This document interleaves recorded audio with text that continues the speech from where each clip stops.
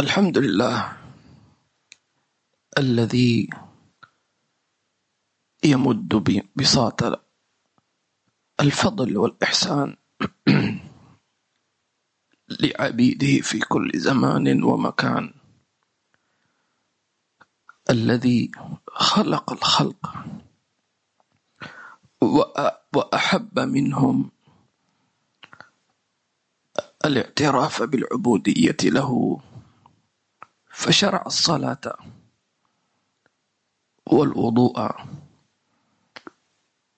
والحج والصوم والزكاة، وجعل هذه الأركان مظهرا من مظاهر العبودية لله تبارك وتعالى. والسعيد من العبيد من اتصف بهذه الصفات ولقي الله عز وجل على الفطرة التي فطره عليها. اللهم اجعلنا من القوم الذين صدقوا ما عاهدوا الله عليه وأتوا على الفطرة السليمة التي فطر الناس عليها، وأشهد أن لا إله إلا الله وحده لا شريك له، وأشهد أن سيدنا محمدا عبده ورسوله صلى الله عليه وعلى آله وصحبه وسلم. السلام عليكم ورحمة الله وبركاته. في درس من الدروس التي نواصل فيها في شرح كتاب رسالة المسترشدين للإمام المحاسبي، أخذنا في الدرس الماضي في الحديث عن العاقل وعن صدق يقينه بالله عز وجل، وانتهينا في قوله فشعاره الثقة. المؤمن لابد في هذه الحياة أو الإنسان أو العبد المخلوق البشرية لابد أن حتى تكون سعيدة في الحياة أن تبني حياتها على ثقة لتحصل على الاستقرار، على الأمان، على الطمأنينة. لكن إذا لم توجد هناك ثقة، والمقصود بالثقة من تركن إليهم، تثق فيهم، تشعر أنهم عندهم المقدرة، عندهم القوة أن يحموك مثلا أو أن يحفظوك. ولكن هيهات في عالم الدنيا مهما اعتمدت على غير الله، ومهما كان هذا الغير قويا غنيا ذا نفوذ في البشرية، لا بد أن يختلج قلبك القلق. لماذا؟ لأنك تعتمد على مخلوق مثلك، وما كنت معتمدا على مخلوق فالمخلوق خلق ضعيفا. هكذا وصف المخلوق، ضعيف فقير، لأنه هذا المخلوق معتمد على غيره، وهكذا.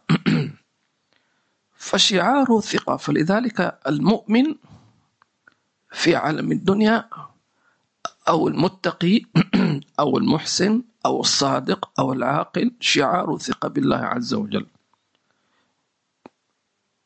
مهما طرأت عليه الظروف،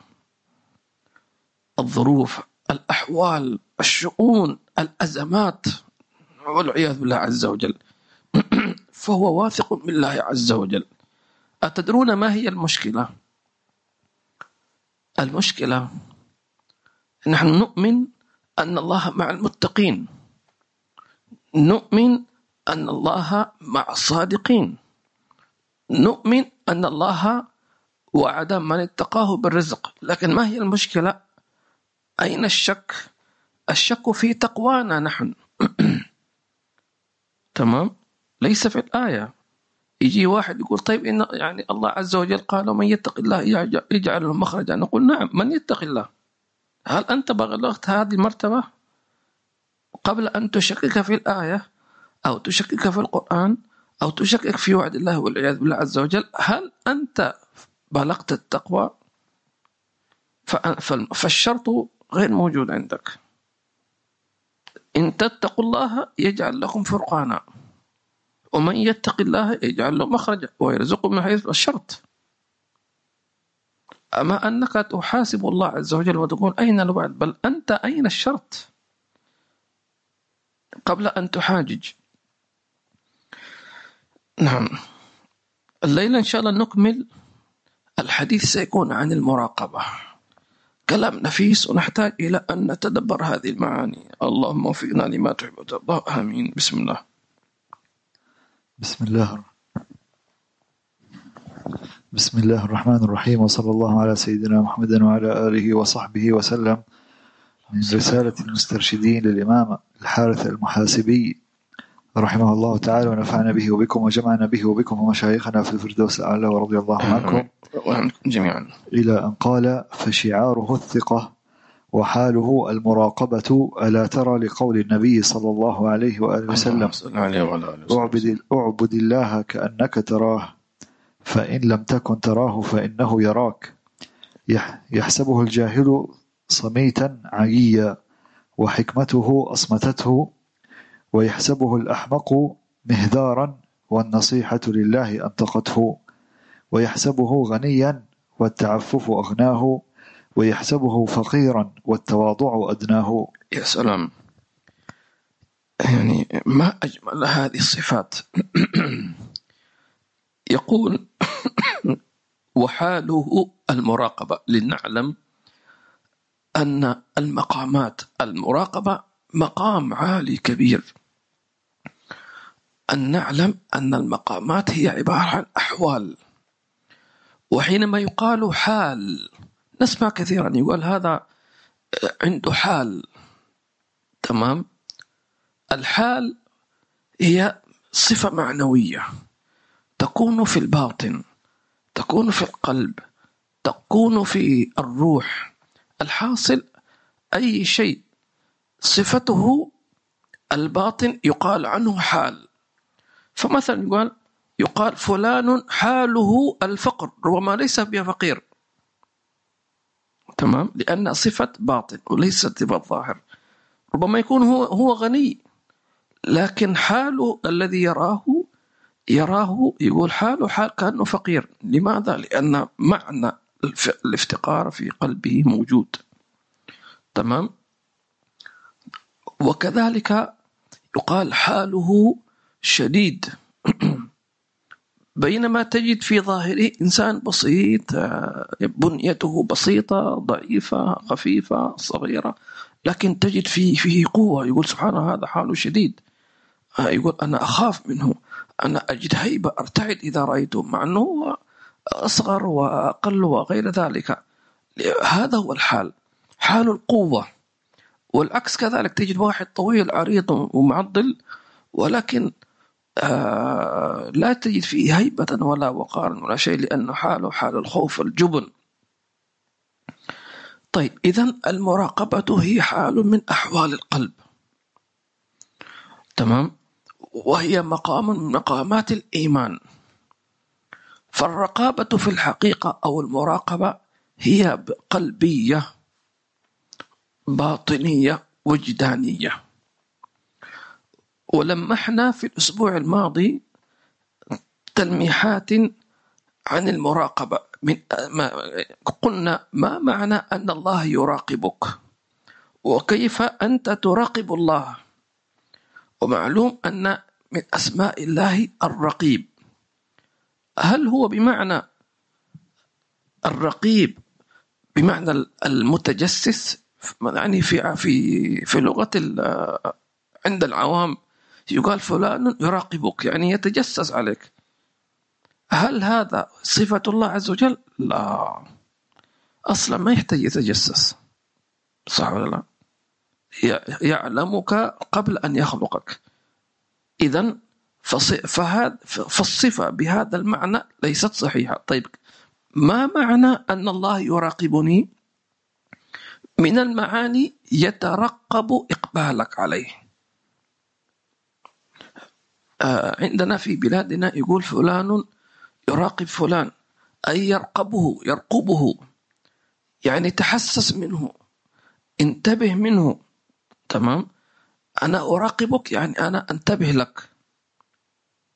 فالله عز وجل حينما يراقب العبد ليس معنى أنه يتتبع سقطاته أو عوراته، فالله عز وجل غني عن ذلك. ولا يعني الله سبحانه وتعالى كما قال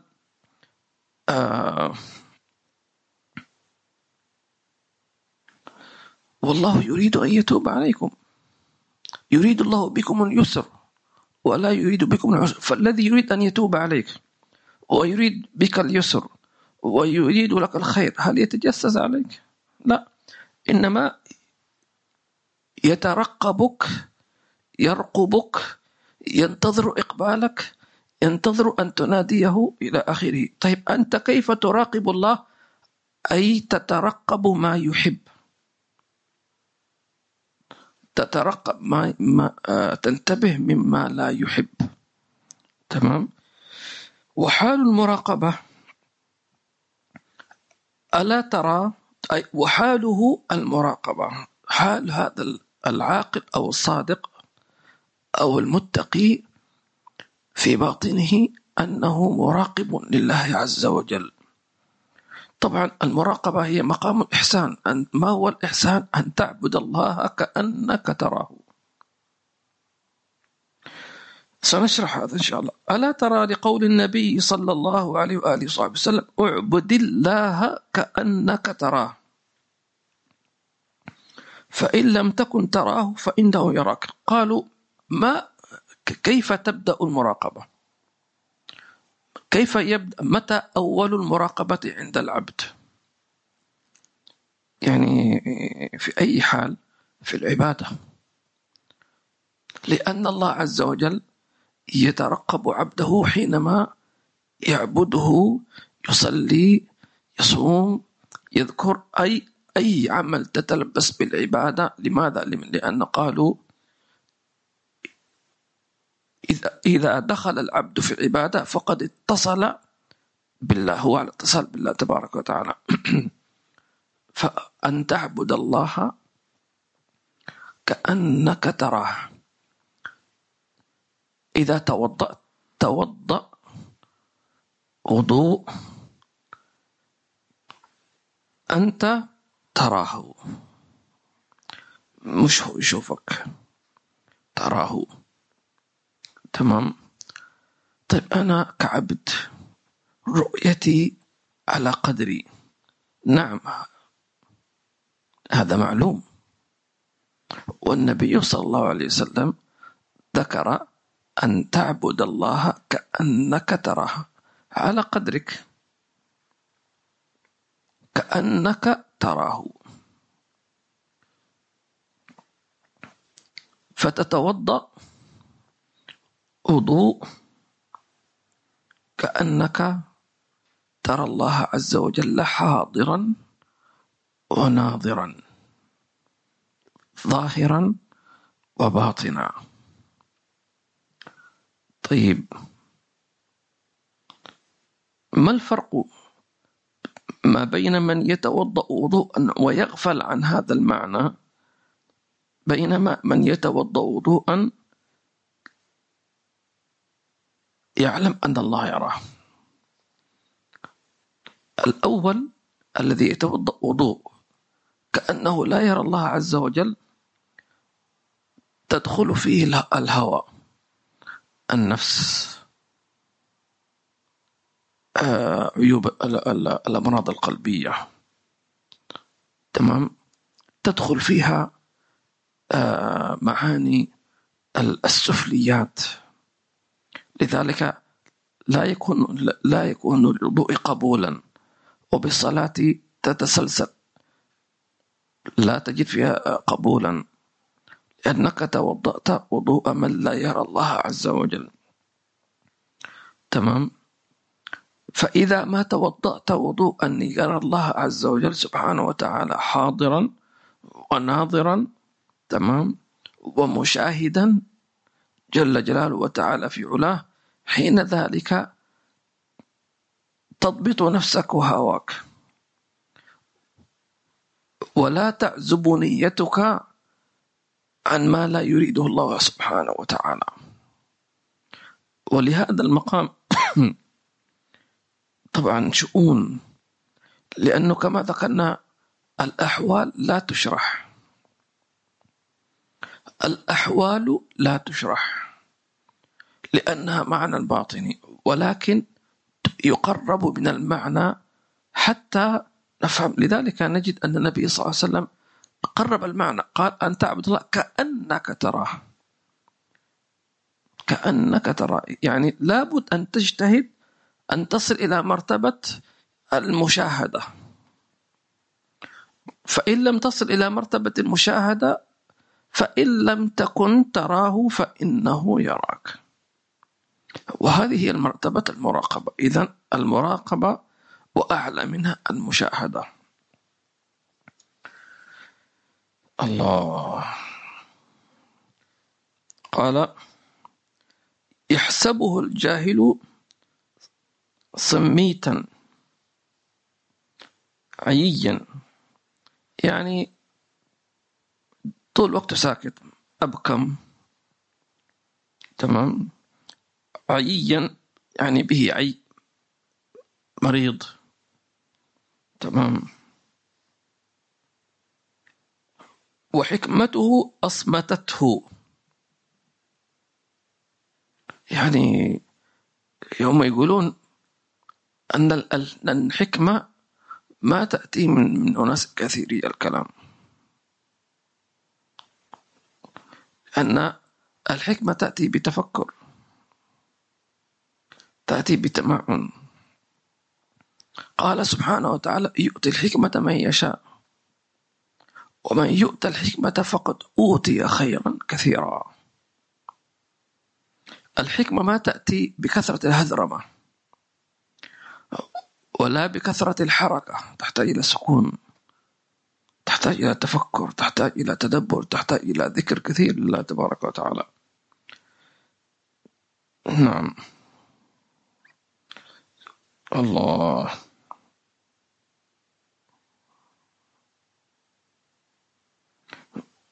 ويحسبه الأحمق مهذارا، لأنه حينما رآه صامتا ظنه أبكم ما يتكلم، وإذا تكلم يظن أنه صاحب هذرمة، لأنه يرى أن كلامه نفيس، فيقول كما يقول عوام: أنت تتفلسف، يعني جالس. إيش تتفلسف؟ ما تفلسف، أنا أعطيك كلام موزون، كلام عميق. لأن هذا العاقل صمت عن اللغو، عن الباطل، فظنه أنه أبكم ما يتكلم. يا أخي يقول: أنت ليش ما تتكلم؟ أبكم أنت ما تتكلم، أتكلم في إيش؟ في اللغو؟ وما أتكلم في اللغو. لكنه مهذارا في الذكر، تمام، كثير الحديث عن الله عز وجل. فيقول: أنت دائما تتكلم كثير، أتكلم كثير عن الله عز وجل. الناس اليوم العكس تماما، يتكلمون كثيرا عن غير الله عز وجل. هذه الهذرمة. وإذا تكلموا عن الله سكتوا ولا يتكلمون، لا يذكرون الله إلا قليلا، لا يذكرون الله، لا يحمدون النعم، لا يذكرون نعمه، ما يرون الله عز وجل، لا يرون الله تبارك وتعالى، ما يشوفون الله عز وجل، لا يرون صفات الأفعال. لذلك هذا أعمى. قال سبحانه وتعالى: قل هل يستوي الأعمى والبصير؟ من هو الأعمى؟ الذي لا يرى الله في شيء. ومن هو البصير؟ الذي يرى الله في كل شيء. فالأول أعمى والثاني هو البصير. سبحان الله. ويحسب الأحمق مهذارا، والنصيحة لا أنطقته، لأنه دائما ينصح فيقول: أنت تفلسف جالس. كيف؟ نصيحة لله عز وجل. لولا النصيحة لما تكلم. باختصار هذا النوع إذا نطق إنما ينطق لله، وما عنده مشكلة أنه يتكلم في 24 ساعة عن الله سبحانه وتعالى. وإذا تكلم العبد عن الله مهما كان الكلام كثيرا فهو قليل. تمام. الله. ويحسبه غنيا. لماذا؟ لثقته بالله عز وجل. كيف حسبه غني؟ طيب من ملابسه مثلا ولا من مظهره؟ لا، أنه لا يشتكي الناس، ما يقول ما يتكلم عن مشاكلي، أنا كذا وأنا كذا وكذا، فحسبه غني. ما أنت ما عندك مشاكل؟ ما عندي مشاكل مليانة، لكن ما أتكلم مثلكم. أتريدني أن أشتكي الله إلى خلقه؟ لذلك يحسب الأغنياء من التعفف. بعض الناس هكذا يظن أن الفقير ما دام إنه ما سأل معناته مش محتاج. نعم، في بعضهم عنده عفة لكنه محتاج، لكنه لا يتكلم عن الله بما لا يحب. وقلنا في دروس كثيرة ماضية النبي صلى الله عليه وآله وسلم إذا شعر بالجوع ما يقول أنا جائع، لأن فيها كأنه يرى فيها يعني سوء أدب مع الله عز وجل، وحاشاه. لأنه إذا أنت جائع معناته أن الله لم يطعمك، هذا غير صحيح. لأنه ممكن إنسان يكون عنده الطعام ما يأكل ويجوع، صح ولا لا؟ معناته أنه ما أطعمك، أنت الذي ما تريد. واضح؟ فالنبي صلى الله عليه وآله وسلم كل أنواع الجوع كان اختيارا، من ربط الحجر على بطنه ومن ما تقرؤون في السيرة سمعتوه عن جوع النبي صلى الله عليه وسلم، هذا اختيار. وإلا فإن الله خير النبي صلى الله عليه وسلم أن يكون نبيا ملكا، والملك لا يجوع بل يسمن من كثرة الشبع. فاختار النبي صلى الله عليه وسلم أن يكون عبدا، نبيا عبدا. أجوع يوما فأصبر وأشبع يوما فأشكر. إذن فجوعه اختيارا صلى الله عليه وسلم. طب ليش اختيار؟ هل لو اختار الغنى أنقص من قدره؟ حاشا وكلا. طب فلما نختار الجوع؟ لأن أكثر أمته من الفقراء. حتى فلذلك فإذا أصاب الفقير جوع تذكر النبي صلى الله عليه وسلم. إذا بات ليلة طاويا بدون عشاء فيتذكر أشرف خلق النبي محمد صلى الله عليه وسلم، فترتاح نفسه وتسكن نفسه. رسول الله صلى الله عليه وسلم بات جائعا، ربط الحجر على بطن الشريف من الجوع، وأنت خلاص أنا أكون أحسن من النبي صلى الله عليه وسلم، وهكذا. لذلك يحسبه غنيا، لأنه ما يسأل، ما يتكلم عن المشاكل. إذا بيشتكي يشتكي بينه وبين الله. لذلك قال والتعفف أغنى.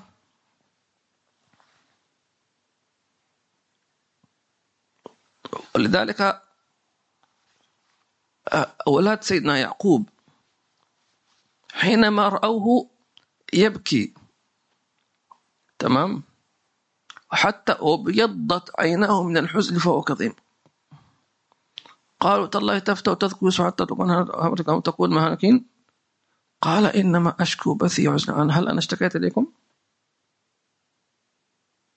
إذا غلبتني عيناي فأنا بشر، لكن أنتم تظنون أنني أشتكي. أنا ما أشتكي، ما لا أتكلم قدامكم ولا شيء.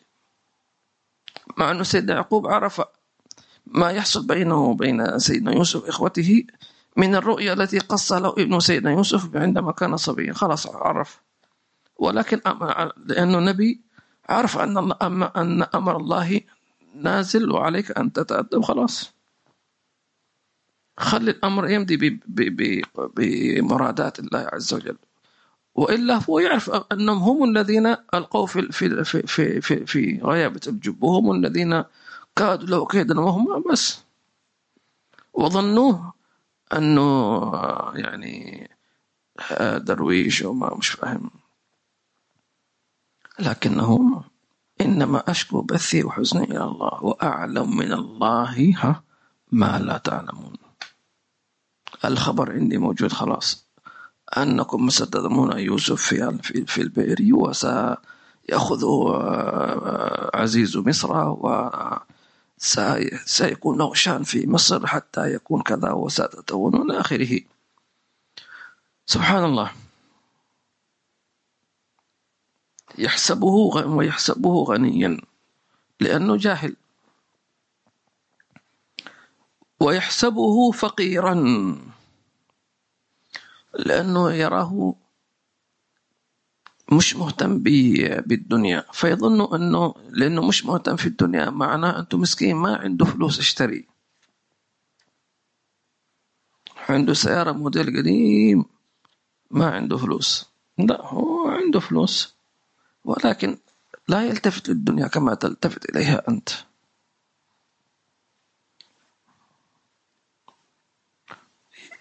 يرى ملابس عادية لكنها نظيفة، لكنها طيبة، لكنها ناصعة البياض. فما فائدة غلاوة الثوب مع وساخة لابسه؟ ما فلذلك كان النبي صلى الله عليه وسلم كانت ملابسه من حيث الظاهر أبسط الملابس وأرخصها، لكن لما لبسها صارت أغلى شيء. كل من كان منتسبا إليه صلى الله عليه وسلم فالثياب تتزين به.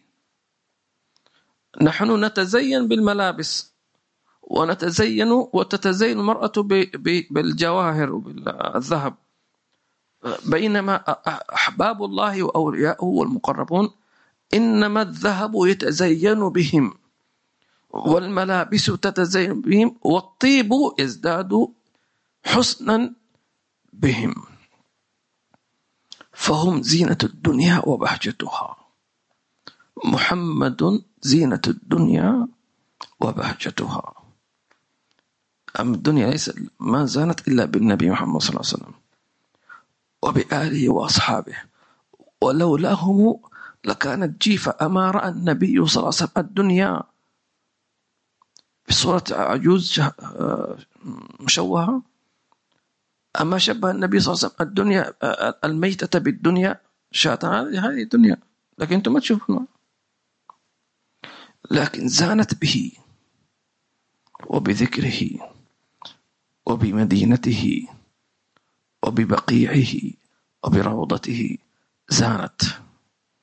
ألا ترى المؤمن يذهب إلى بلاد فقيرة بسيطة لكن ليزور مثلا رباطا أو مسجد قديم أو يا سلام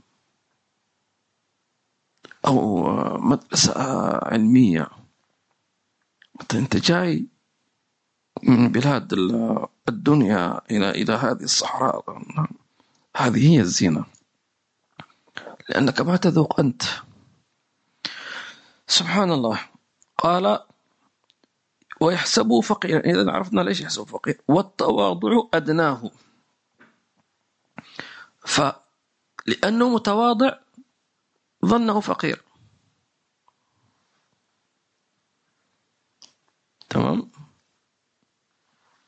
والمتواضع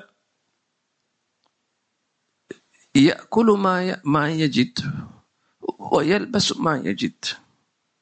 يعني ليس المقصود تواضع أن الإنسان يعني كل حياته كلها يعني دونية. لا، الموجود ما هو اليوم الطعام موجود تأكله، تمام، ما يبالي. اليوم إيش عندك أنت في ملابسك الصالحة لللبس موجود هذا. سبحان الله. تفضل.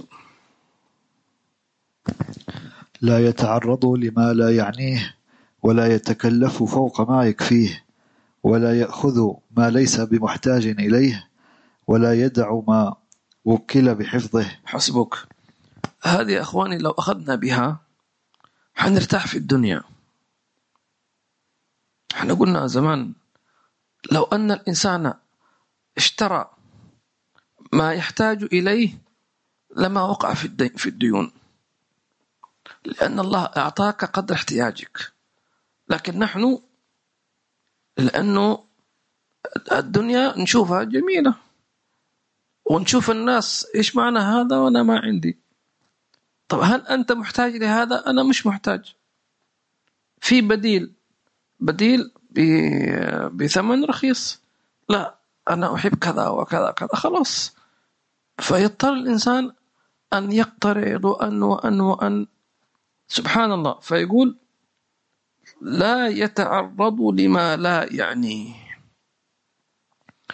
طيب ما لا يعنيه قالوا في إيش؟ الفضول يعني. الفضول قالوا يعني أغلب الفضول في 3 أشياء: فضول الكلام فيما لا يعني، وفضول النظر، وفضول الاستماع. واضح؟ فممكن إنسان عنده فضول بالكلام فيسأل أشياء مش من حقه يسأل فيها. تفضل. وين رحت اليوم؟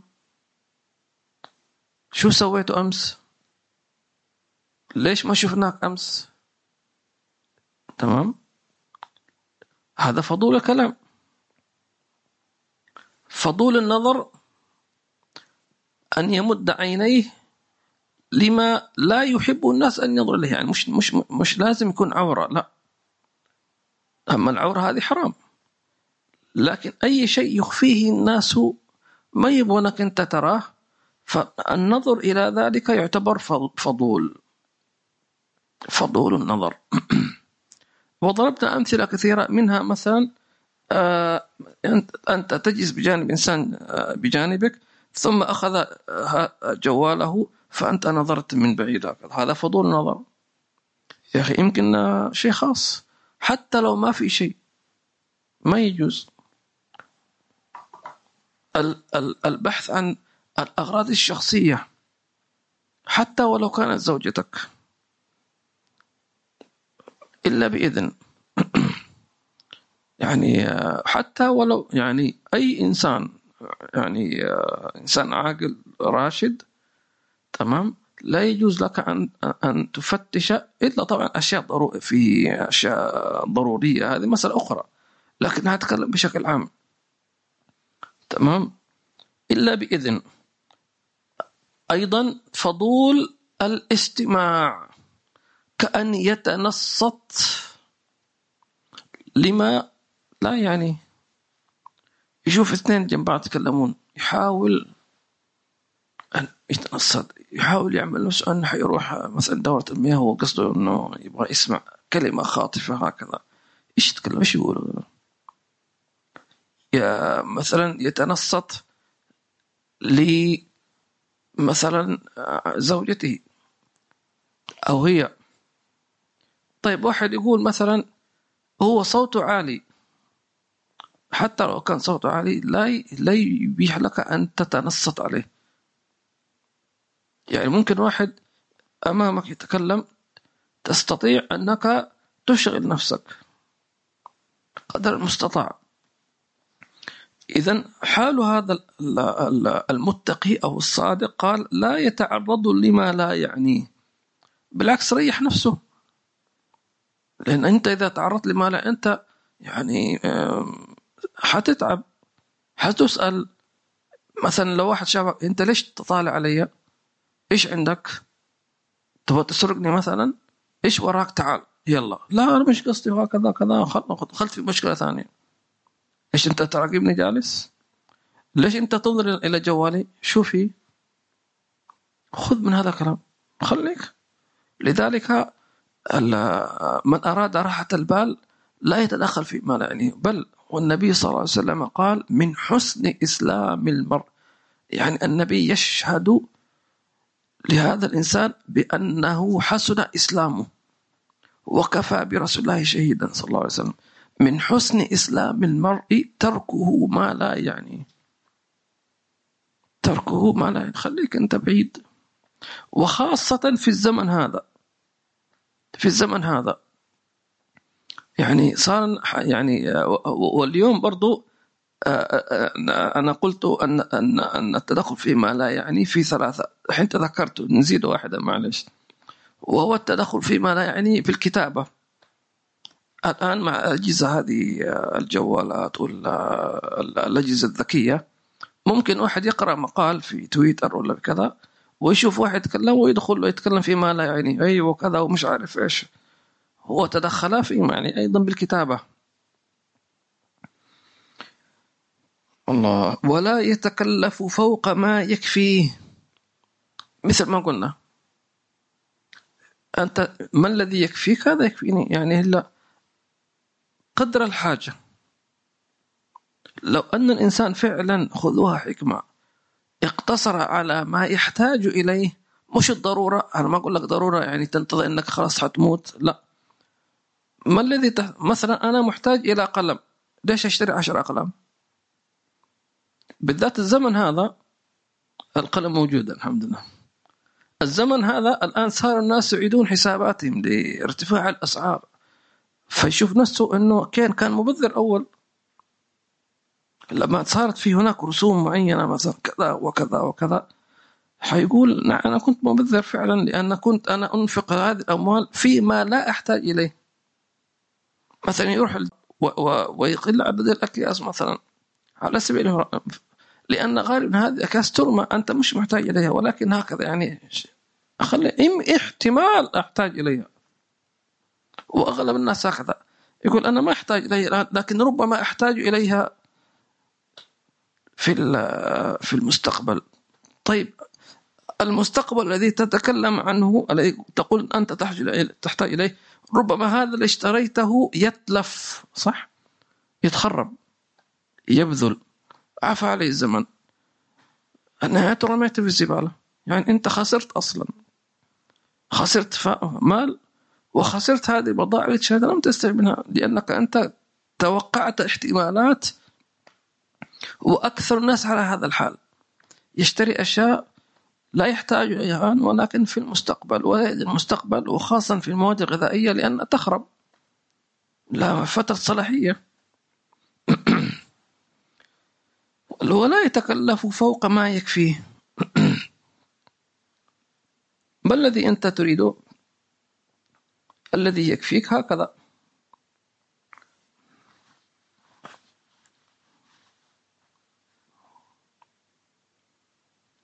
طب لماذا؟ لأنه واثق. رجعنا إلى الصفر، واثق بالله خلاص. احتمال تكون هناك ترتفع الأسعار، وربما ينتهي القمح والرز مثلا ويروح في الأسواق وما في. طيب إيش المشكلة يعني؟ فين الرزاق؟ حينتهي. ما قلنا لا ما تشتري، اشتري الذي يكفيك والذي تحتاج إليه. طيب ولا يأخذ ما ليس بمحتاج إليه، مثل ما ذكرنا. صدقوني يا جماعة، لو أخذنا بس لا يأخذ ما ليس بمحتاج إليه، إن شاء الله في الغالب لن تكون مديونا غالبا. لكن قد تأتي ظروف، نعم معك، لكن إذا ممكن واحد يتكلف الدين ويعيش عشرات السنين وهو عليه ديون، كيف أنت عايش؟ طيب في بعض الناس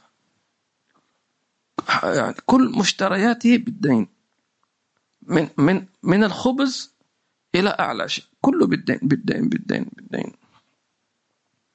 نسأل الله عز وجل أن يقضي الدين، اللهم اغني بحلالك عن حرامك وطاعتك عن معصيتك بفضلك عن من سواك.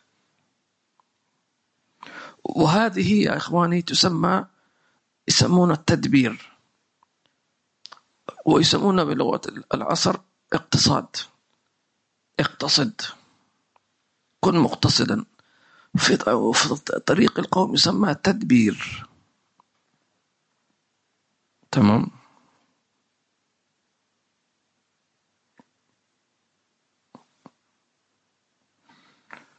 والواحد يعلم أبنائه التدبير الصحيح. احنا قلنا زمان كيف تعرف الرجل أنه رجل؟ طبعا بمصطلح أهل الدنيا، أما الدين فهو كلام كبير، لكن خلونا نتكلم بلغة يفهمها الناس. كي ما تعرف الرجل في الوقت الحاضر؟ يعني قالوا هو الذي يكون يعرف المسؤولية ويتحكم في وقته وماله. إذا تقدر أنك تتحكم في مالك أنت رجل، وفي وقتك تمام. قالوا كيف يتحكم إنسان في ماله أو في مشترياته؟ أن يخصص من المال ما يكون صدقة.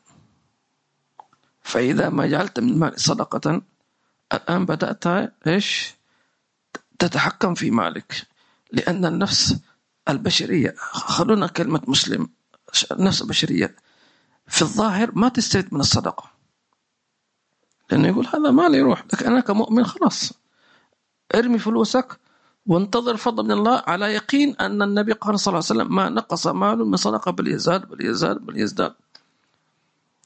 وبعض الناس ما سامحون على هذه الكلمة عنده جهل، يظن أن الزيادة في المال، النبي ما قال بل يزداده بل يزداد ماله، قال بل يزداد. بل إيش يزداد؟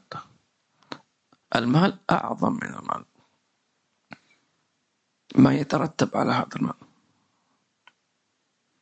كيف يزداد؟ بدل ما تشتري يأتيك هدية.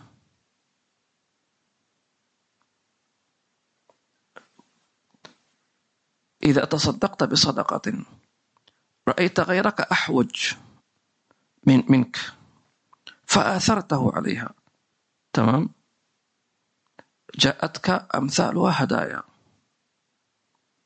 والهدية لا تعب ولا مال ولا شيء، من الله سبحانه وتعالى. لذلك الهدية يقينا هي من الله عز وجل. لكن واحد بخيل وينتظر الهدايا، كيف؟ يقول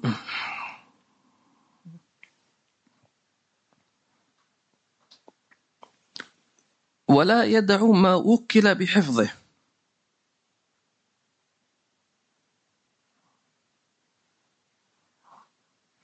خلونا لحظة شيء. ولا يأخذ ما ليس بمحتاج إليه. أحيانا مثلا يعرض على الإنسان شيء ما يحتاج إليه، ما يأخذ، يقول فلان أحوج. هذا كان الصحابة الكرام. رأيت حقيقة مقطع فيديو في مصر، يعني إن كان حقيقيا مش تمثيل، ولكن نظن أنه حقيقي، أنه بعض المذيعين يعمل جولة في شوارع في مصر، ثم يقول يذهب إلى البسطاء الذي يبدو عليه الفقر والضيق المعيشة. فكان هذا المذيع شاف امرأة عجوز كبيرة بسن، قال هذه شكلها فقيرة، وفعلا رآها يعني تعمل أشياء تسترزق لأبنائها. فقال لها أنا سأسألك سؤال، ولو جاوبت عليه سأعطيك هدية. والسؤال سهل جدا، يعني لابد تجاوب، لأنه هو أصلا يعطيها هدية ولكن بطريقة سهلة. فأجابت السؤال صحيح، فأخرج لها مبلغ من المال ما شاء الله يعني. فالمرأة تقول له هذا لي، قال نعم هذا لك. فإيش قالت؟ قالت السؤال سهل ما يستاهل هذا المال كله. شوف الفطرة كيف، يعني أنت سألتني سؤال بسيط، فالمفروض تكون هدية على قدر السؤال، 10 جنيه مثلا. فأما تسألني سؤال بسيط وتعطيني 5000 جنيه، لا لا لا، أعطيه لغيري، غيري أحوج. المذيع يكاد أن يعني يذهل. يا بنت الحلال، والله أنا هذه هدية لك. لا لا لا. وفعلا وانتشر هذا الفيديو والمقطع في وسائل التواصل الاجتماعي. هذه على الفطرة. وهذا شوف الذي يقول أنا مش محتاج وهو محتاج. مثلا يقول أنا محتاج إلى 100 جنيه أو 100 درهم والباقي أعطي غيري. هل يوجد في الزمن هذا من يفعل ذلك؟ يعني نادر نادر. الله يعلمنا ويعطينا إن شاء الله هذه الأخلاق والمراتب العالية في خير ورافع. لكن نحن نقول المرتبة، ولكن على الأقل يعني مثلا أن تؤثر أخاك في طعام أو في مجلس أو غير ذلك، لأنك يعني لن تتأثر. هذا أشد جوعا، أكثر ظمأ. سبحان الله. ولا يدع ما وكل بحفظه، وهي الأمانة. إذا وكل إليه شيء ما يضيعه ولا يتركه، يعطيه كاملا. وإذا شعر بقرب الأجل كتب في وصيته كذا وكذا وكذا وكذا، أو يعني يؤديها كما أو يوكل غيره. الحبيب صلى الله عليه وسلم أوفى الناس. تأخر في مكة، تمام، بعد أن جعل أصحابه يهاجرون، وتأخر تمام لأداء الأمانات. إلا أن أصحاب الأمانات أيضا تأخروا، والنبي صلى الله عليه وسلم يريد أن يهاجر إلى المدينة، وما يمكن هذه أمانات، مع أن أصحاب الأمانات من كفار قريش. يعني كان من الممكن أن يقول هذه فلوسكم أنا سأخذها، وهو محتاج إليها صلى الله عليه وسلم، والصحابة محتاجون إليها. خلاص، الصادق الأمين. فوكل من؟ سيدنا علي بن أبي طالب. اجلس. ما وكل أبا بكر ولا عمر، ولا وكل واحد من أهل بيته، حتى لا يقال والله شال ولده معه أو زوج بنته وخلى الثانيين يواجهون الموت. علي بن أبي طالب تعال، ابن عم النبي صلى الله عليه وسلم وزوج ابنته. اجلس، تمام، ولا تأتي إلى المدينة حتى تؤدي الأمانات. صلى الله عليه وسلم. حتى في المبارزة كانت عادة الجاهلية أنهم يظهرون القوة في المبارزة. هل من مبارز؟ هذه كنا نشوفها زمان في المسلسلات التاريخية وهكذا. هذه ليست كذا، ليست من المنتج أو المخرج، لا، هذه من عادات القتال. استعراض مهارة إما الفروسية وإما مهارة المبارزة، لأنه مش أي واحد. نحن نقول يلا تعال طاخ خذها وأنا أبو محمد. مش هكذا. هي عبارة عن أنت تواجه الموت أمامك واحد محترف. أي خطأ خلاص رحت فيها. فقريش في غزوة بدر قبل بداية المعركة دعوا إلى المبارزة، فأخرجوا كبار رجالهم وقالوا لسيدنا النبي صلى الله عليه وسلم أخرجوا إلينا نظراءكم، أي من يناظرون في العزة والنسب والقبيلة. فالنبي فخرج 3 من الأنصار من تلقاء أنفسهم، لأنه يبغون هم يبادلون، ما ينتظرون، ليس مخالف النبي صلى الله عليه وسلم، لا، إنما من باب التلبية للجهاد في سبيل الله. خرج 3 من الأنصار فقال لهم أبو جهل ما نعترف بكم أنتم، روح. أنت من الأنصار، أنت مش من قبيلتك. فالنبي صلى الله عليه وسلم قال ارجعوا، تمام، يا محمد أخرج إلينا كبراءكم. فالنبي صلى الله عليه وسلم الله أخرج له سيدنا حمزة عمه، وسيدنا علي بن عمه، وعبيدة بن الحارث أيضا من بني هاشم. تمام.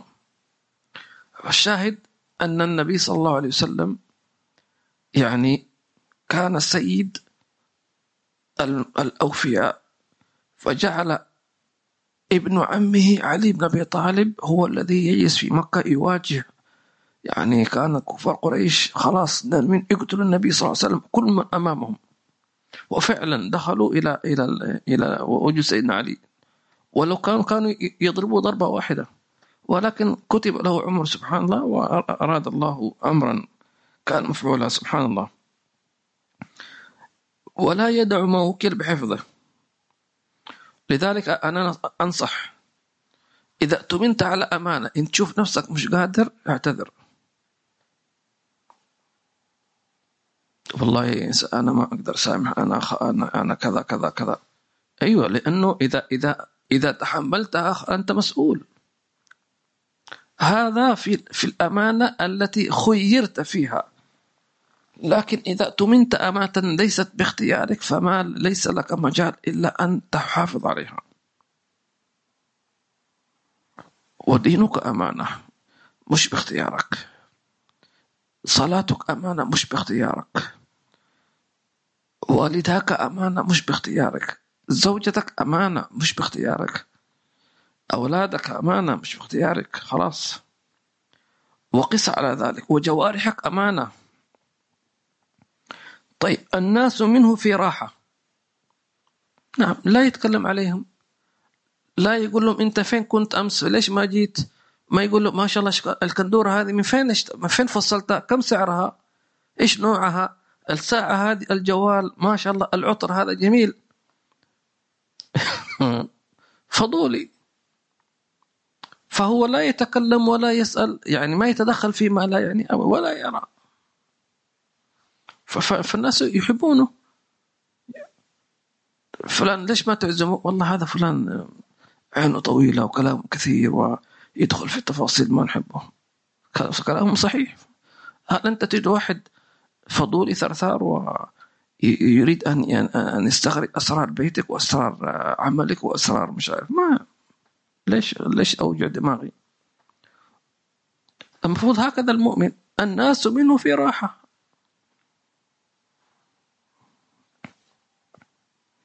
قالوا وإذا الناس منه في راحة يدعون له بإيش؟ بطول العمر، يحبونه، إنسان كريم ومحترم وإنسان متأدب وإنسان متواضع وإنسان لا حسود ولا حقود ولا متكبر ولا غير ذلك، بالعكس بركة. بينما لو كان فضولي وحسودي وحقودي وإلى آخره يتمنون موته والعياذ بالله عز وجل.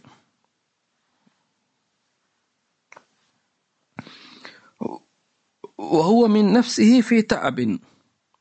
المقصود المتعب، لا تفهم غلط، لأن المحب يتعب إذا ما التقى بالمحبوب، فهو في الدنيا كلها تعب، لأنه يريد أن يجتمع بمحبوبه. تمام. فلذلك يؤثرون الخلوة والذكر لأنها تذكرون بالمحبوب بالمذكور. فإذا صلوا أطالوا الصلاة وأحكموها لأنهم متصلين بالله، وإذا ذكروا أكثروا لأنه هو أصلا عايش من أجله، مستأنس به، مرتاح معه، فهو في الدنيا في تعب. تمام. إلى أن يلتقي بالأحبة. فليس المقصود التعب اللي هو كما يفهم الناس أن المسلم دائما في تعب، لا، بالعكس. بعض الكفار يشوف المسلمين فقير وتعبان ولكنه مبسوط ويضحك لأن في راحة نفسية، بينما أنتم عندكم في بلادكم أي الكفار مش أنتم كما تقولون كل شيء مباح عندكم إباحية، فلماذا لا نرى المخدرات منتشرة؟ ليش تأخذ مخدر؟ طيب ما دام أنت مرتاح. عشان ترتاح. أصلا هذا يغيب عقلك. ترتاح من شو؟ من ماذا؟ لماذا تشربون الخمور؟ لماذا تنتحرون؟ لماذا كل واحد يطلق النار على نفسه؟ لماذا يحرق نفسه؟ بينما تجدون أكثر بلاد المسلمين أو العرب أو غيرها فقراء، لكنه تجده مبسوط. تدخل بيته تحصل بيته بسيط ومتواضع، لكنه ما شاء الله مرتاح مبسوط وفرحان. أنتم لا تجدون هذه، تظنون أن الدنيا هي التي تجب السعادة، لكنكم نحن ندعوكم إلى الإسلام، الإسلام الحقيقي. الناس منه في راحة، وأقرب الناس كذلك هم أهل بيته وأولاده وزوجته.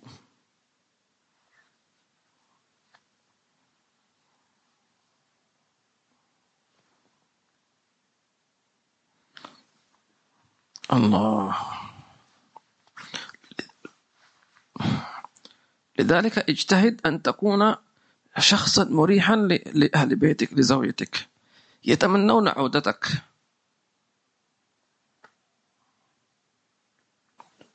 الله. لذلك لا تحزن إذا زوجتك تسألك ومتى ترجع، بالله هي تحبك. تمام.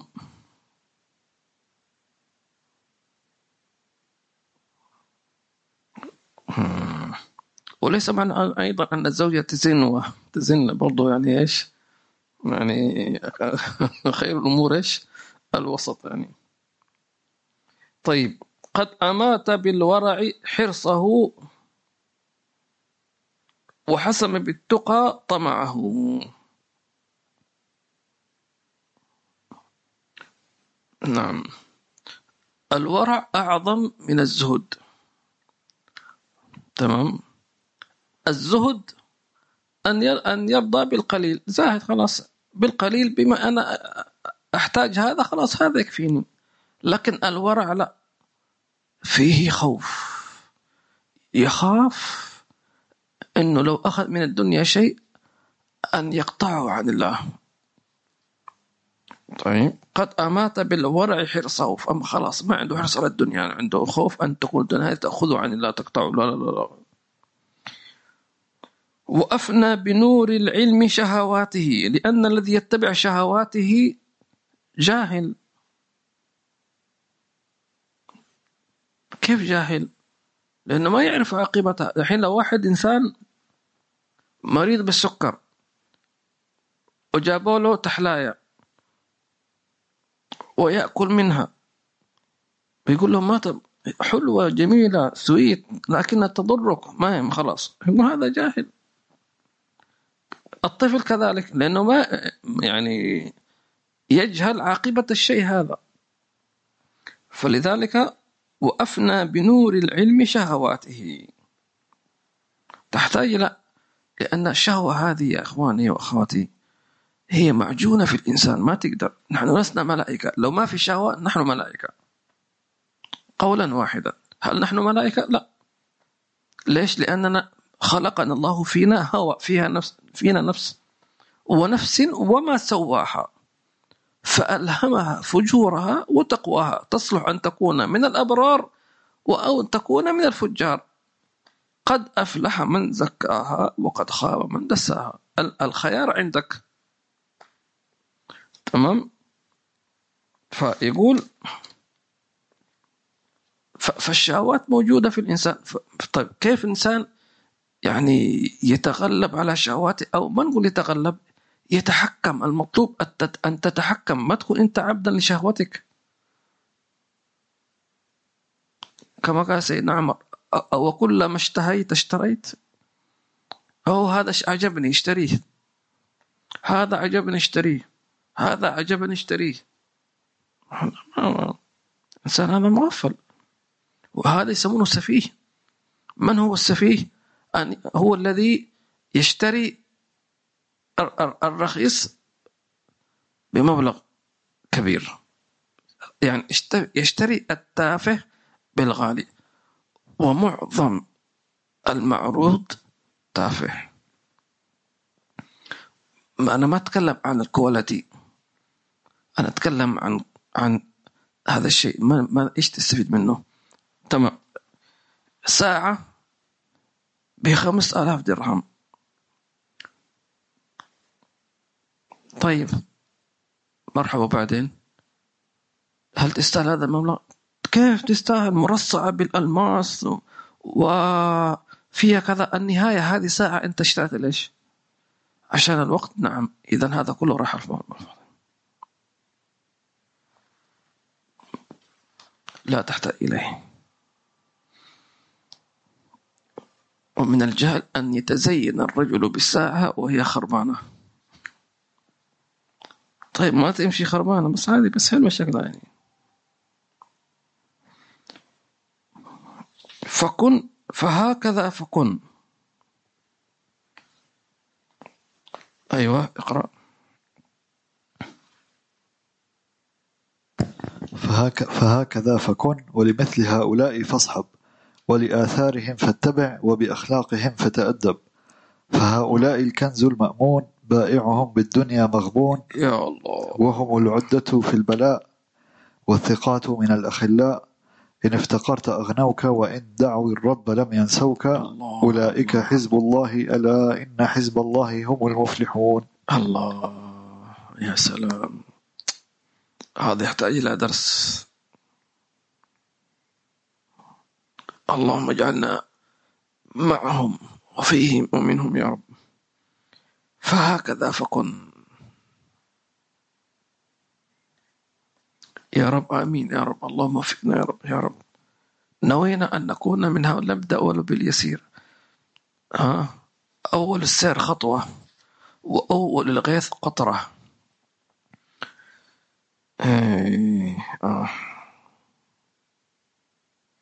وأول الشرب رشفة.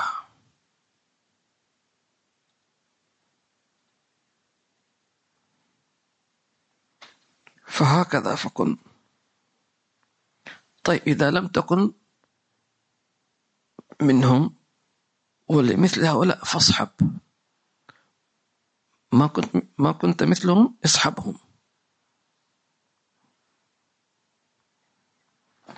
كم واحد من أصحابك مثل عنده هذه الصفات أو معظمها؟ شوف كل واحد منا الآن يفتش عن أصحابه، هل في منها من جمعت في هذه الصفات، أم جمعت فيه نصفها؟ فتش.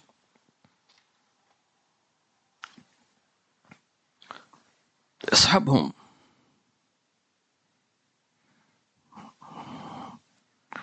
ولآثارهم فاتبع. قد يكونوا غير موجودين لكن تركوا آثار. مثل إيش مثلا؟ كتب، مثلا كتبهم اقرأها. تركوا مساجد صلي فيها، اعتكف. ليش نجد مثلا أنك عندنا مثلا في تريم يحبون الاعتكاف في مسجد بني علي ومسجد القوم؟ لأن آثاره موجودة فيها. عندما تصلي في مكان صلى فيه عارف بالله عز وجل، ذكر الله فيه كثيرا، والذكر الواحد منه علوم تتنزل في ذلك المكان. هذا آثار. مش الناس اليوم هذا مسجد قديم والفرش قديم وفي غبار، لو سجدت يجي تحسس من الغبار، حر، ما في مكيفات، مراوح، مش عارف ايش، ما في ثلاجة باردة، ما في مكيفات، يروح المساجد الفخمة المبردة. مسكين. اصبر شوي، اجلس. أنا ما قلت لك أسكن في المسجد هذا ولا نم في المسجد. شوية صلي صلاة واحدة، اذكر الله. هنالك دعا زكريا ربه. هنالك لما كان دخل على مريم في خلوتها، هنالك. وهنالك نادته الملائكة كذلك، فنادته الملائكة وهو قائم، يعني قبل ما يمشي يصلي في المحراب أن الله يبشرك. يا سلام على طول. لذلك شوف فين آثارهم، آثار الصحابة. إذا زرت بلد بدل ما الواحد يبحث عن المنتزهات، ما قلنا شيء، يبحث عن المنتزهات والمنتجعات والأماكن الترفيهية، ما قلنا شيء، لكن لا تحرم نفسك من المتعة الروحية هذه، من المتعة الباطنية هذه. بل ربما تذهب إلى مكان تاب الله على عبد، تذهب فيتوب الله عليك. ليش؟ لماذا منعنا أن نذهب إلى الأماكن الملعونة؟ لأن اللعنات إذا نزلت خلاص ملعون، هذا لا تروح. لكن الأماكن التي نزلت فيها الرحمات روح، بالعكس، لأن الرحمة موجودة. إذا مكان ملعون خلاص ملعون، انتهى الموضوع. النبي صلى الله عليه وسلم سمع امرأة تلعن دابتها، عندها أظن خروف وكذا، أو رجل، نسيت الله أعلم، إذا تعالي يا ملعونة، هكذا مثل ما بعض الناس يلعن. قال خلاص لا تأكلوا منها ولا سيبوها لأن ملعونة. شوف النبي صلى الله عليه وسلم. طيب أنا أريد أن أستفيد، أذبحها أكل منها أستفيد، لا خلاص. مع أنه من الذي لعن هذه امرأة هي لعنتها، فكيف إذا كان من لعنه هو الله؟ خلاص. لكن إذا أماكن وآثار أحب الله عز وجل، روح صلي في محاربهم، اجلس في خلواتهم. إذا تركوا سبحة خذها وسبح، ما أقول لك خذها حطها في جيبك، خلي غيرك يستفيد، سبح. سبحان الله. تفضل. سجدوا في أماكنهم.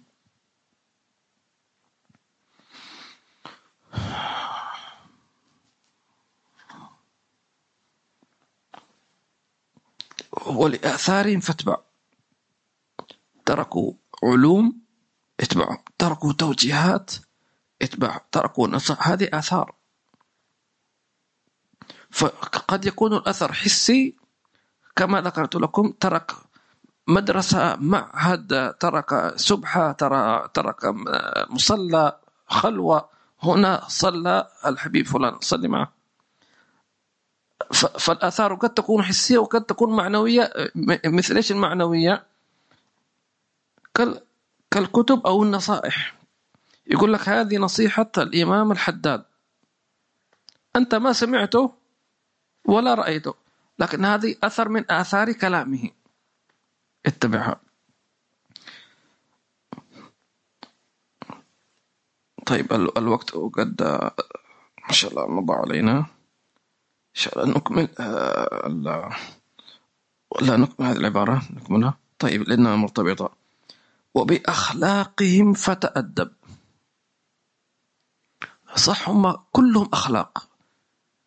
تشوف واحد من العلماء أخلاق تربية، أنت ما عندك ربع نام، تأدب بخلق من أخلاقهم. فهؤلاء الكنز المأمون.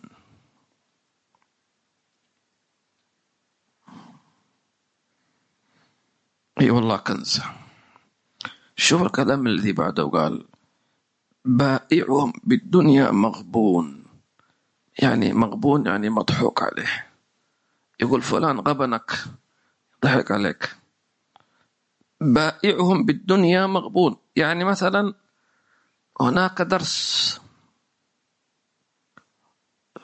علمي سلوكي توجيهي لم تحضره بسبب شيء من أمور الدنيا، أنت بعت المجلس بهذا، مغبون. لذلك الله عز وجل حتى عاتب من كان في زمن النبي صلى الله عليه وسلم، قال وإذا رأوا تجارة أو لهوا انفضوا إليها وتركوك قائما، قل ما عند الله خير من اللهو والتجارة والله خير الرازقين. يعني في الزمن هذا إذا رأيت شيخ أو عالم يقول لك تعال إلى مجلس إلى درس، وكان مثلا مأذون مسموح وكذا، ما في كذا، يعني ليش ما تروح؟ يعني الحي عمر مثلا يسوي الدورات هذه الصيفية، يعني في الزمن هذا ما تجد إلا نادر. مين هناك تحديات، نعم. واحد يقول حر شديد، لن تبلغ المجد حتى تلعق الصبر، لابد تذوق المرارة حتى تبلغ المجد، العز. لن تذوق نشوة النصر إلا إذا رأيت الموت رأي العين. نشوة النصر حينما تنتصر بعد ما تشوف الأهوال والموت. لكنك تذوق شيء آخر عظيم، ما كان لأهل المدينة يمنحهم من الأعراب أن يتخلفوا عن رسول الله ولا يرغبوا بأنفسهم عن نفسه. الله لا يحرمنا يا رب بركاتهم يا رب. بائع بالدنيا مغبون، وهم العدة في البلاء فعلا. وما أكثر أصحاب حين تعدهم، ولكنهم في النائبات قليل. أصحاب الدنيا، نعم، مصالح الذين أنت تجتمع معهم وتسمر معهم، مصلحجي كما يقولون، ما يحبك لكن هو يريد منك شيء، خلاص أخذت ما أريد منك، ما لك أنت، ما يريد على اتصالاتك ولا تلفوناتك ولا أي شيء. كيف ونحن أصحاب هذا مصلحة. هم العدة في البلاء، لأنك إذا فتشت عن أصحابك سيفرون ما حد يبقى معك. لكن هؤلاء الذين أحببتهم لله عز وجل هم العدة في البلاء في الدنيا وفي الآخرة. لأنك إذا مت تبغى واحد أخ في الله يأتي يزورك في قبرك يدعو لك، مش واحد اجتمعت على معه من الدنيا وخلاص. وإذا قال رحمك الله يكتب في تويتر ولا شيء فلان يرحم الله وخلاص. والثقات من الأخلاء نصيحتهم، إذا قلت لواحد انصحني خلاص تثق في نصيحته لأنه يحبك، ما ينصحك إلا بالشيء الذي ينفعك. لا تتردد، والله احتمال هو يحسدني شوية، لا تروح مش عارف إيش، لا. إن افتقرت أغنوك.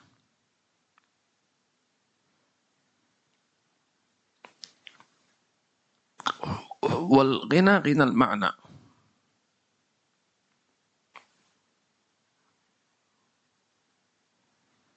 أذكر حين كنت في بداية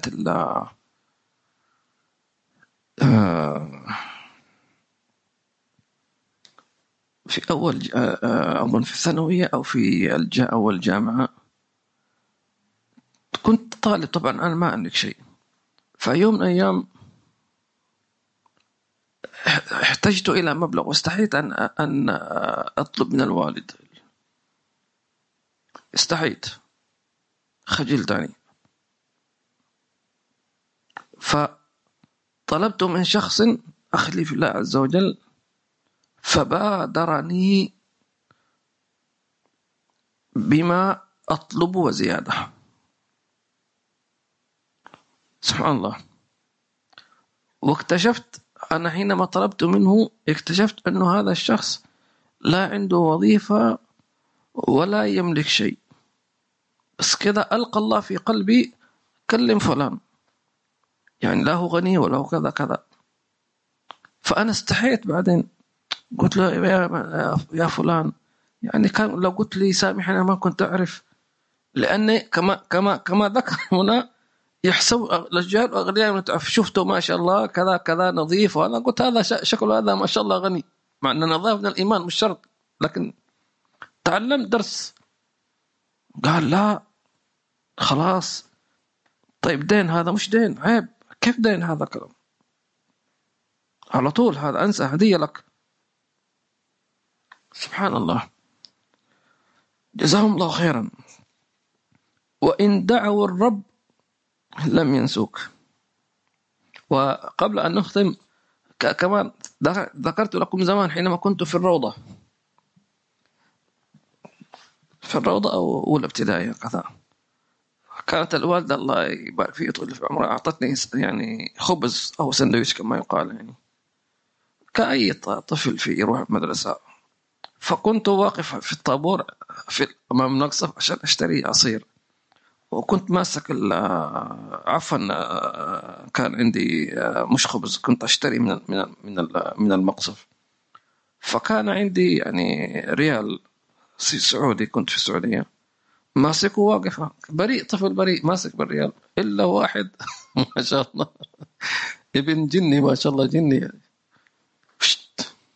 خطف الخطفة ولا حس ولا خبر، ما هل هو جني ولا إنسي ولا يعني خطف الريال خطفة سريعة ولم أره بعدها. فأنا كطفل يعني جلست على ناحية، خرجت من الطابور خلاص وأبكي بكاء بكاء من القلب، يعني كيف الحين آكل وكأني سأموت من الجوع. سبحان الله، إنسان في طفولته. فبينما أنا جالس في المدرسة وكنت بعدين كنت لسه جديد، يعني ما عندي أصدقاء أو كذا، ما أعرف حد، وكنت أستحي أتعرف، يعني طفل. بينما أنا كذا جالس أبكي طفل، فإذا بي طفل آخر أتاني فقال هذا السندويش تبعي، نصفه لي ونصفه لك. سبحان الله. الشاهد أنه هذا طفل نادر أن يقول لك هذا لي وهذا لك. تجد أن التربية هذا لا شك أنه له أب أو أم أصحاب حال مع الله عز وجل. وطبعا هذا الشخص أو الطفل هذا لا أدري من هو، إيش اسمه، لكن أسأل الله عز وجل، أكيد هو سيكون في سن الآن، لأنه نحن كنا في زملاء زمان. إن كان عائش فأسأل الله عز وجل أن يطعمه في الدنيا وفي الآخرة، وأن يطعمه من فاكهة الجنة، آمين يا رب العالمين. وأن يسامح من أخذ هذا الريال ويهديه ويتوب عليه توبة نصوحا، آمين. وأن الله عز وجل يتوب عليه توبة نصوحا ويزكي نفوسنا ويهذبها ويجعلنا وإياكم من الصالحين، ويجزي من بث هذا الدرس ومن ترجمه، ويشفي أخينا طارق إن شاء الله تعالى، ومن فتح بيته يا رب العالمين، ويجعلنا من المحبوبين المقربين. اللهم إنا قرأنا هذه الصفات ونحن ليس فينا ولا صفة واحدة، ولكننا نتعرض لكرمك ونتعرض لجودك. فيا ربي نحن أتينا بعجزنا ونقرأ كتابهم وكتبهم، ولكن نعرف نستحي أن نقرأها ونستحي أن نشرحها، ولكن نقول يا رب اللهم يا من وفق أهل الخير للخير وأعانهم عليه، وفقنا للخير وأعنا عليه يا رب، يا آمين يا رب، آمين يا رب. أنت هؤلاء أنت أعطيتهم، وأنت وفقتهم، وأنت زينتهم، وأنت خلقتهم، لولاك لما تخلقوا، ولولاك لما كانوا هكذا. أنت الذي أعطيتهم، وأنت الذي رزقتهم، وأنت الذي وفقتهم وجعلتهم أحباءك وأولياءك، وجعلتهم من خواص النبي صلى الله عليه وسلم. فاللهم اجعلنا من الخواص، واجعلنا ممن تظهر فيما آثار قبول في خير وعافية، واجعلنا ممن تخلقوا بأخلاق النبي صلى الله عليه وسلم حسا ومعنى ظاهر باطن. اللهم كثيرا قرأنا أن تعبد الله كأنك تراه. اللهم حققنا يا رب، حققنا بذلك قبل أن يأتينا الموت بعد عمر طويل وحان جميل يا رب. حققنا أن نعبدك كأننا نراك، فإن لم نكن نراك فإنك ترانا. اللهم وفقنا وأولادنا وأهلنا وأصحابنا وحبابنا ومن يسمعنا ظاهر الباطن في خير وطاعة بسير أسار الفاتحة إلى حضرة النبي.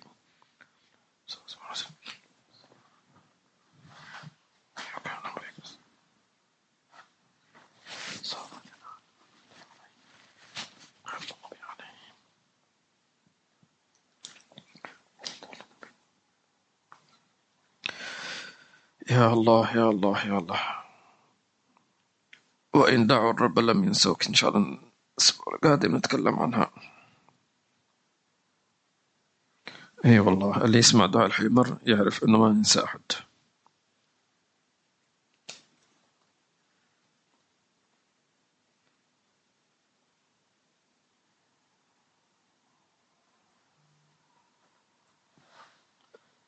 الله يمدنا بمددهم. الوفاء أن تدعو لأخيك ولا تنتظر أن يقول لك ادعو الله لي.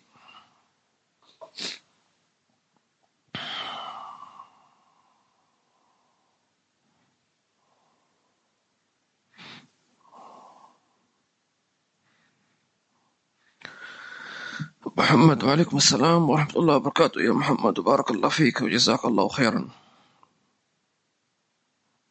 نعم، نعتذر إذا ما في ترجمة اليوم لأن المترجم يعني إن شاء الله يكون بخير إن شاء الله في عافية. محمد شبير: حياك الله محمد شبير، جزاك الله خيرا. حياكم الله. لا نسأل أم عمر: الله يبارك فيكم. وعليكم السلام ورحمة الله وبركاته فوق ما ذكرتي. آمين اللهم آمين اللهم آمين اللهم آمين. الأخت إيمان: الله يبارك فيكم، جزاك الله خير. جزاك الله خيرا.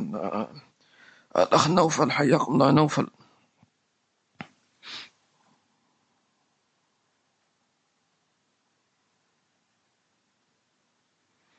صلى الله عليه وآله وصحبه وسلم.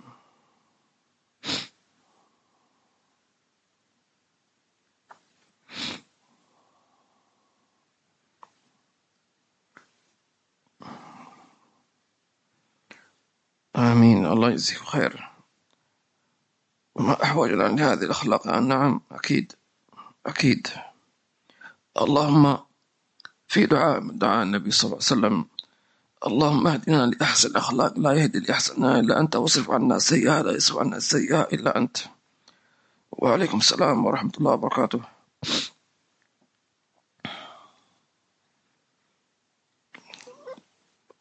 ما عالم من اقتصد. قال عليه الصلاة والسلام: جزاك الله خيرا يا أخت نوران.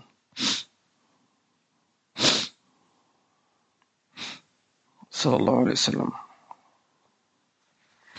آمين. شكرا يا أخت إيمان على الدعوات. الأخت هدى تقول: وعليكم السلام وبركاته. سيدي، عندما أتفكر بماذا أتفكر؟ سؤال جميل. مجاري التفكر يعني كثيرة، منها التفكر في عظمة الله عز وجل ونتيجته الهيبة من الله عز وجل. أيضا التفكر في نعم الله عز وجل عليك ونتيجتها أن تشكر الله تبارك وتعالى وتستحي أيضا من الله عز وجل. المجال الثالث التفكر في عبادتك، التفكر في ذنوبك ونتيجته التوبة. كذلك من مجاري التفكر في قرب في الموت، تمام، ونتيجته اغتنام العمر. واضح؟ وهكذا.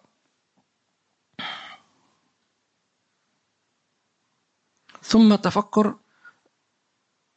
كيف أرضي الله عز وجل، كيف الله يرضى عني، وهكذا. ما شاء الله. الأخ ياسين: وعليكم السلام ورحمة الله وبركاته وجزاك الله خيرا.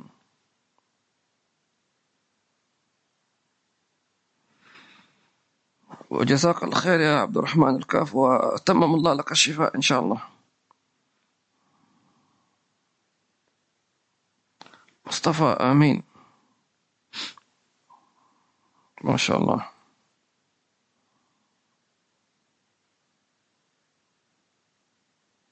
اللهم ارزقنا زيارة. آمين. السيد عادل الهاشمي: جزاك الله خير. وعليكم السلام ورحمة الله وبركاته. بارك الله فيكم على الحضور، أحسنتم.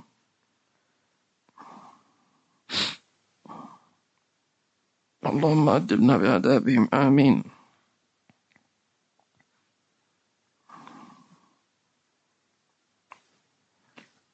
آمين يا آنس أم عمر. الله يرزقنا زيارة تريم وسيدها وأهلها وخيراتها إن شاء الله، وجميع بلاد الصالحين في مجال المشارق إن شاء الله، اليمن والشام ومصر. ما شاء الله الخير موجود في بقاع الأرض، الحمد لله.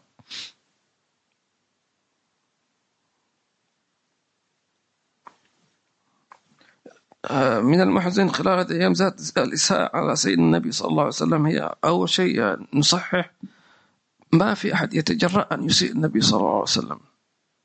لأن الله قال إنا كفيناك المستهزئين، إنما نحن الذين أوقعنا هذا لأن أخلاقنا يعني كمسلمين نغش ونقول أنا مسلم، نكذب ونقول أنا مسلم، تمام. ما النبي محمد صلى الله عليه وسلم يعني أنت تكذب يعني خلاص، فينسبون هذا إلى الحضرة صلى الله عليه وسلم وحاشاه صلى الله عليه وسلم. فالذي أساء هو نحن المسلمون، نحن. الله صلى الله عليه وسلم. والرد الإساءة يعني الإساءة أو التجري إن صح التعبير، سوء الأدب، هذا للأسف موجود حتى من أيام النبي صلى الله عليه وسلم. فالنبي صلى الله عليه وسلم يعني لم يأمر الصحابة بأن يردوا ساعة صاعين كما يقال، تمام. وإنما نكون بالأخلاق ونحاسب أنفسنا ونراجعها. الله يرزقنا ذلك إن شاء الله. وليس معنى هذا أن الإنسان لا يعني لا يرد عليهم. كيف يرد عليهم؟ يرد عليهم بما يحب أن يسمعه النبي منك صلى الله عليه وسلم. النبي صلى الله عليه وسلم، أنا أعطيكم مثال واحد بس، مثال واحد. أراد أحد الصحابة أن يرد الصاع صاعين كما يقال، فيوم الفتح قال هذا الصحابي رضي الله عنه اليوم يوم الملحمة، فالنبي قال ليس صحيحا، بل قال النبي صلى الله عليه وسلم عبارة أشد من ذلك، فقال اليوم يوم المرحمة، اليوم تكسر كعبة، تمام، مرحمة. هذا الصحابي قالها يريد أن ينتقم، متحمس يعني رضي الله عنه وأرضاه، لأنه عانوا اضطهدوا في مكة وذلوا، أخرجوا من ديارهم وأموالهم، وسمعوا أبشع الشتائم والذل وكل ذلك. فهذا يوم النشوة، يوم يعني انتقام. اليوم يوم الملحمة، تعالوا أنتم يا من قتلتمونا وقلتم أهالينا وأخذتم أموالنا، اليوم السيف، ما اليوم يوم الرد. بل النبي قال اليوم يوم المرحمة. ومش كذا بس، قال اذهبوا فأنتم طلقاء. الله الله الله الله. ومن دخل دار أبي سعيد فهو آمن. إيش هذا؟ هؤلاء كانوا يستهزئون بك، كانوا يقول لك شاعر ومجنون ومش عارف إيش مش قالوا موجود. أول من سبهم ما قال النبي أنت ساحر ومجنون، هذه مسبة. لكن كيف كان الرد؟ اللهم لقوم فإنهم لا يعلمون. المشكلة فينا نحن يا جماعة الخير. لكن مثل ما ذكر، مش معناته أن نسكت، ولكن نرد بالهي حسنة، وتكون فرصة لأن ننشر سيرة النبي صلى الله عليه وسلم، وسيدخل الناس في الإسلام، لأن الناس يعرفون أن هذا حاقد وأن هذا مش عارف إيش، وسيدخل في الناس في الإسلام أفواجا، الناس أفواجا ستفتح، ويقول يا ليتني لم أسب ولا سبحان الله. تمام. أبناءنا مثلا سمعوا أنه في كذا كذا، نقول تعالوا هذا ليش يسب النبي صلى الله عليه وسلم؟ لأنه معلوماته غلط مثلا، ما يعرف النبي صلى الله عليه وسلم. طيب فكيف هذا أصلا كافر، هو بوذي هندوسي على قولهم، لكن كيف بمسلم ما يعرف النبي صلى الله عليه وسلم؟ أنت شو تعرف النبي؟ تعال نتعلم. طيب ما شاء الله الدرس طويل والأسئلة ما شاء الله.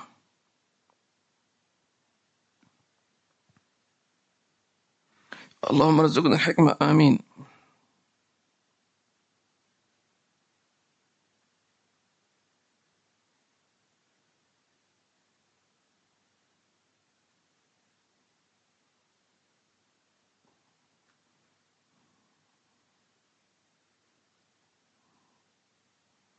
الله،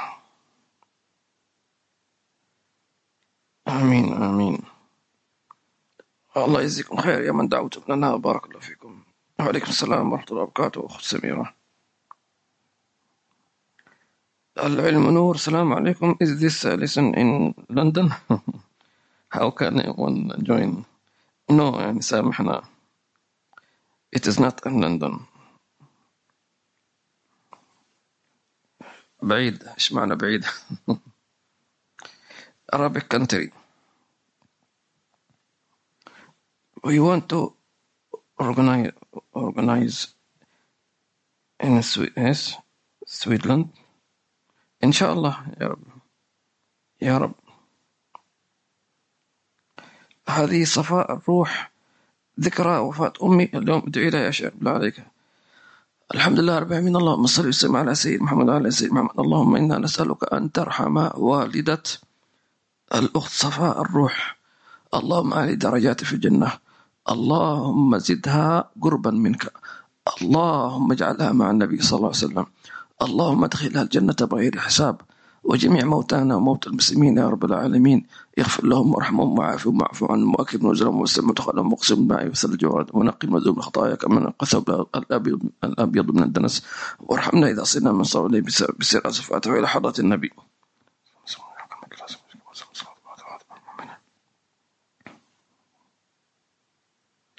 هذه تطلب لدعاء لأختها، تدعو دعوة خاصة لأختي حنان دوارة. أسأل الله عز وجل أن يبارك في أختك حنان، وأن يرزقها الإطمئنان والسكينة والخير إن شاء الله تعالى، ويقضي حاجاتها ويزيل عنها كربة أو هما أو غما، وأن الله إن شاء الله تعالى يعطيها خير الدنيا والآخرة ويصب عنا شر الدنيا والآخرة، ويشفيها إن كانت مريضة ويعافيها إن كانت مبتلاه، ويعطيها ما تطلب وما تؤمل على ما يرضي الله ورسوله جميعا وإخواننا أحبابنا، وإلى حضرة النبي صلى الله عليه وسلم.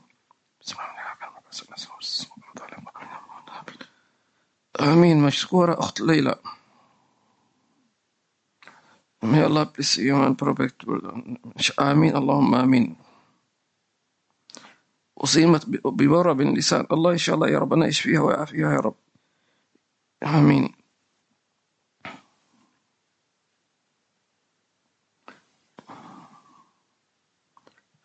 تقول موعد الحلقة متى؟ لم يأتي إشعار بالحلقة مع أني مفعلة الجرس. مش عارف، يمكن من عندكم يعني.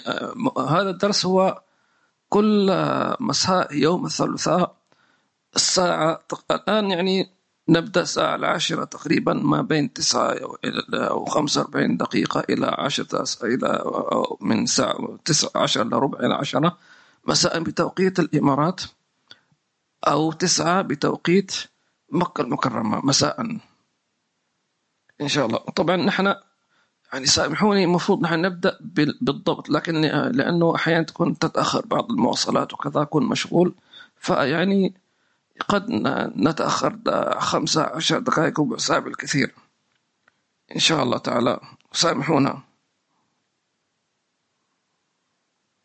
فهذا درس يوم الثلاثاء، وعندنا درس يوم الجمعة، هذا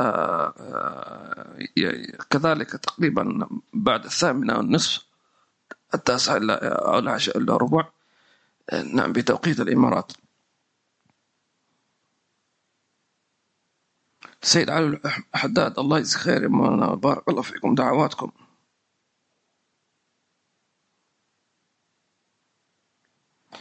هذه تقول ما تفسير من يرى نفسه لا شيء وما عمل من أعمال يرى نفسه مقصر ومذنب ومليان عيوب ويستحي من الله في كل حركاته. نقول إن كان هذه الرؤيا في النفس لم تؤثر في إقبالي على الله فشيء طيب. وأهم شيء أن الإنسان يرى نفسه أنه مقصر في جنب الله، لأنك ترى أن الله أعظم وأكبر. لكن إن كان هذا التفكير أدى سلبا إلى حصول اليأس، نقول هذا تفكير سلبي خطأ، وهذا من الشيطان يوحي إليك مهما فعلتي أنت مش مقبولة، أنت وين ما بلغتي، شوفي قدامك أولياء كبار بلغوا المراتب العالية وأنت لا زلت هكذا، لا تتعب. نقول لا، ليس هذا. وحتى تكوني على توازن، شهود هذا المعنى جميل أيضا أريد منك أن تشهدي فضل الله عليك بأن وفقك لعمل صالح أو وفقك لمعاتبة نفسك. هذه خير وبركة إن شاء الله تعالى. والله أعلم. نستودعكم الله لذات لا تضيع ودائعه. السلام عليكم ورحمة الله وبركاته. سبحانك اللهم وبحمدك، نشهد أن لا إله إلا أنت، نستغفرك ونتوب إليك.